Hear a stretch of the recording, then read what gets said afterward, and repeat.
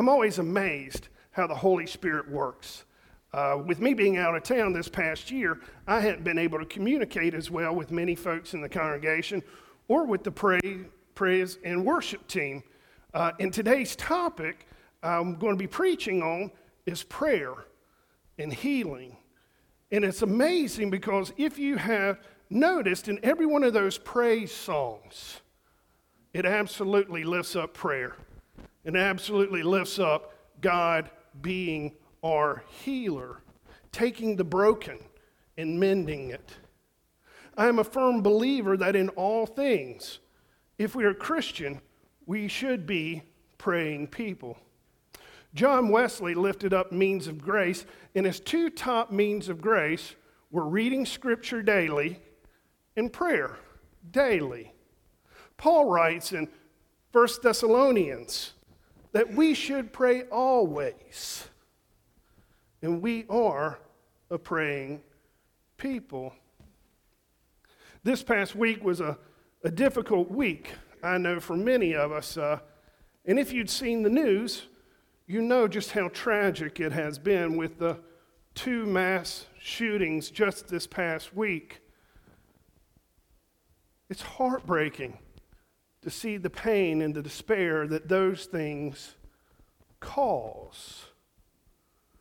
Monday morning, I was sitting in worship in Myrtle Beach. Tell you the truth, I was sitting at a table with the bishop in our DS, and I'm very thankful I didn't break out in hives because, I'm allergic to bishops. No, we have a wonderful bishop, but we were sitting there in a healing service. We were sitting there as an AME Zion bishop brought us a message of how God is continuously reaching out to his people, pouring forth his mercy and his grace, and how he wants us to be whole and reconciled, not only to God, but to one another. This week, people are laying to rest those that lives were cut short last weekend. And there's a few statistics I'd like to share with you just to express just how broken and how often these things are occurring. Mass shootings, as it's defined, is a shooting with no specific individual target, but just targets in general of people. It's defined as where there are 3 or more fatalities. I always think it's important when you hear statistics to understand what is being spoken of. Well, do you know that in 2018, there were 340 mass shootings? 340. And there's only 365 days in a year. This year alone, as of August 4th, 2019, there have been 253 mass shootings. And just so you can begin to put it into frame, today is only the 223rd day in the year. In our nation alone, we have averaged more than 1 mass shooting a day. When you put it in that content, if you are like me, it breaks my heart for the loss, for the despair, for the families, for the children, for the parents. My heart breaks when I think about that type of loss. I'll tell you another statistic that devastates me. Do you know that every year or every day in the United States, we lose 22 veterans a day to suicide? 22 veterans a day to suicide. We are losing more veterans to suicide than we are in wars. More than Afghanistan or Iraq or any other conflict out there in the United States or that those in the United States are participating in. Domestic terrorism is horrific. Mental illness, is horrific. We live in a broken and a fallen world, and at times we experience brokenness. All of us know what it's like to have brokenness in our lives. Whether it's physical ailment, disease, whether it's mental, whether it's the brokenness of relationships, wayward children, divorced spouses. We live in a world that if you just focus on the news and what's happening in the day-to-day, it will beat you down and eat you alive. And that's why we must be a praying people. That's why we must turn our attention to the one who is, who was, and who always will be. In Hebrews, the beginning of Hebrews chapter 1, some of my favorite verses, the writers of Hebrews writes that long ago that God spoke to us through prophets and through elders and through different means, but in these last days he has spoken to us through his only begotten Son. Every church I've ever served, I have lifted up. If you do not have a Bible that has Jesus' words in red letter, get one.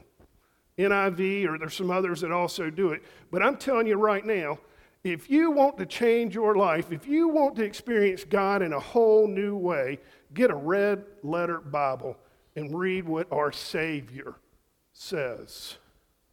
Because I know if you start to do that, you'll read what comes before it and what comes after it to put it in its proper content.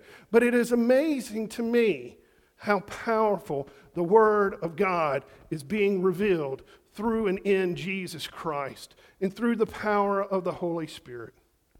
John Wesley said that he believes Scripture was twice inspired, once when written, once when read. When we turn to Scriptures and read Scriptures, we do it in the power of the Holy Spirit. We do it in the communion of saints. This morning, these verses I want to share with you are just a few verses, and it's found in James. James chapter 5. Let us turn now and hear the word of the Lord.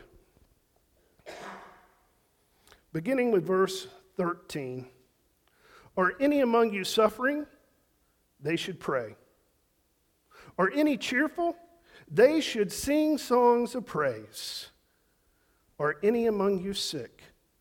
They should call on the elders of the church and have them pray over them, anointing them with oil in the name of the Lord.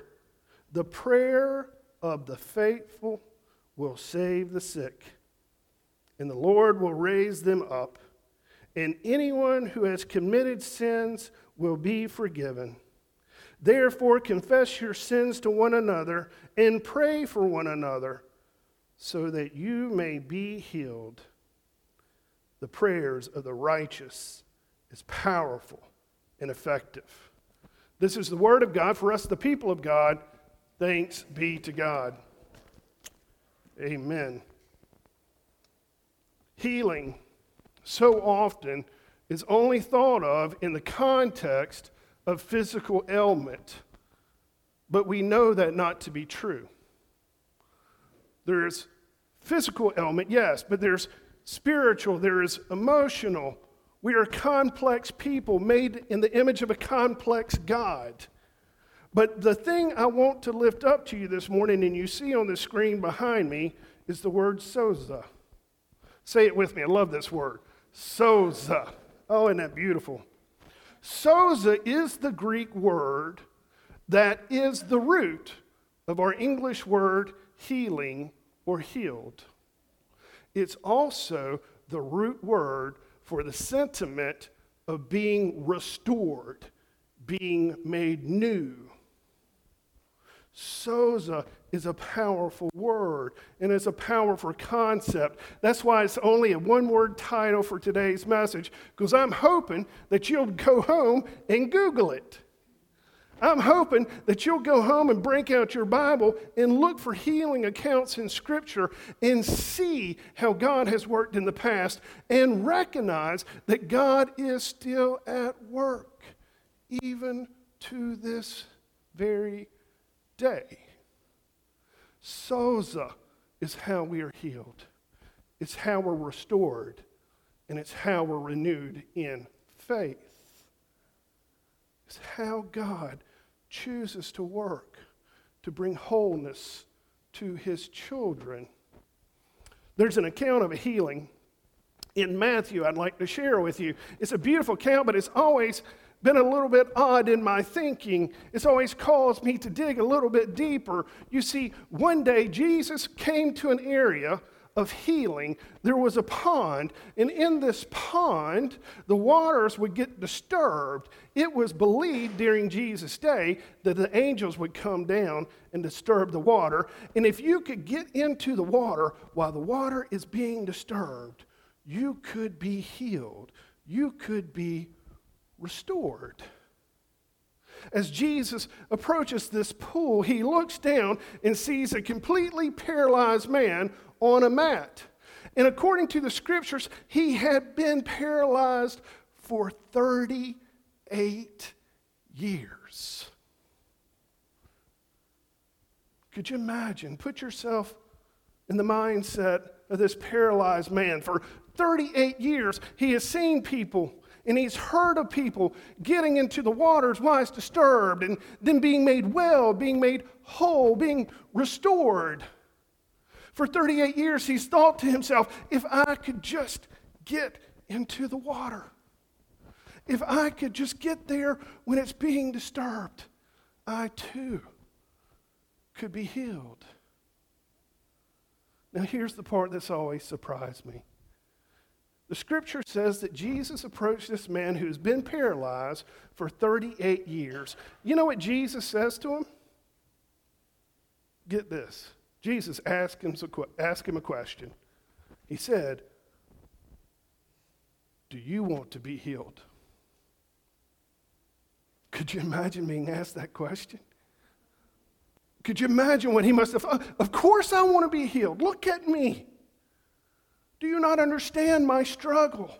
Do you not understand how I'm incomplete? Do you not understand how I'm shamed by society? During Jesus' day, remember, it was believed that if someone was ill, if someone was sick, if someone was malformed, it was believed that either they or one of their ancestors had sinned. Now, we now know that that's not true. But can you imagine? This gentleman was not only healed, but he was restored to community. He was no longer someone that was pushed to the side, but he was somebody that could participate in temple worship. He would be accepted among his peers. He would not be judged wrongly for sins he hadn't committed. Many of us have experienced brokenness. Many of us have loved ones that are dealing with illness or injury, broken relationship, and broken lives. Many of us have people we love that struggle with addiction, that struggle to find their place in life. Many of us know what it's like to watch a loved one suffer and just wish and pray that we could bring healing to them. So often, when prayers of healing are requested, we don't always know how that healing will take place. We don't always know that it's going to happen in our time. Sometimes it's in God's time. Sometimes we don't get the physical healing we need, but we get the healing of the heart, or the healing of the mind, or the healing of a relationship. Not too long ago, a friend of mine called to let me know that their father had passed. And this is how they told me, and it was such a beautiful statement of faith. He said, I know my dad has received the ultimate healing. You know, for the Christian, for you and for me, we believe that the ultimate healing is when God calls us home, where we are united not only with our Lord and Savior and made new, but united with our loved ones that have gone before us. For those that are in the faith, we have the promise of the ultimate healing. But I want you to know today that praying for healing, praying for wholeness, praying for the sick is theologically sound, empowered by the Holy Spirit. If you have a need this day, I want you to know that the altar is always open. And I specifically wanted to preach this message of healing and of restoration to you this morning because I want the healing ministry that comes through Jesus Christ by the faithful prayers of His children to be fully embraced in this community. You see, we can't always see. As Paul says, we see sometimes in a mirror that is faded. We don't have the full understanding. We don't know all the facts, but we put our faith and our hope and our trust in the one who does. You see, we can be weak, for He is strong. We can live broken. But to be honest with you, I really don't believe that that is the will of the one that loved us so much, that He gave His only begotten Son, so that He may die in our stead, so that we may live through His resurrection. Prayers for healing are godly prayers. Prayers for those who are broken are godly prayers. The Scripture teaches us that we must bear one another's burdens. But it also teaches us that we should be cross bearers. Cross bearers and not just cross wearers.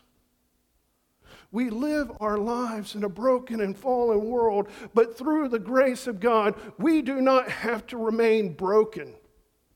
We do not have to remain abused.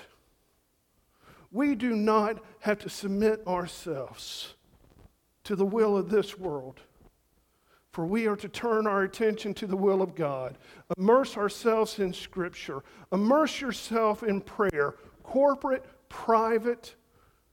Surround yourself with the faithful, never neglecting those outside of the faith, but always through prayer and petition, we give Him glory, honor, and praise. This morning, if you've experienced brokenness in any way whatsoever, as we go to our closing hymn, I'd invite you to come forward. If you would like to be anointed with oil, the oil represents something much greater than oil. It represents the Holy Spirit and the work of the Spirit that brings healing and wholeness to our minds, our bodies, our spirits, and our very souls. And I encourage you, the elders of the faith, the faithful who have lived God's message, the ones that have reached out in love and participation in the community. If you have a loved one or a friend that you would like to pray for this morning, if you'd like to be anointed in their stead, now is the time. This is the place. In the name of the Father, Son, and Holy Spirit.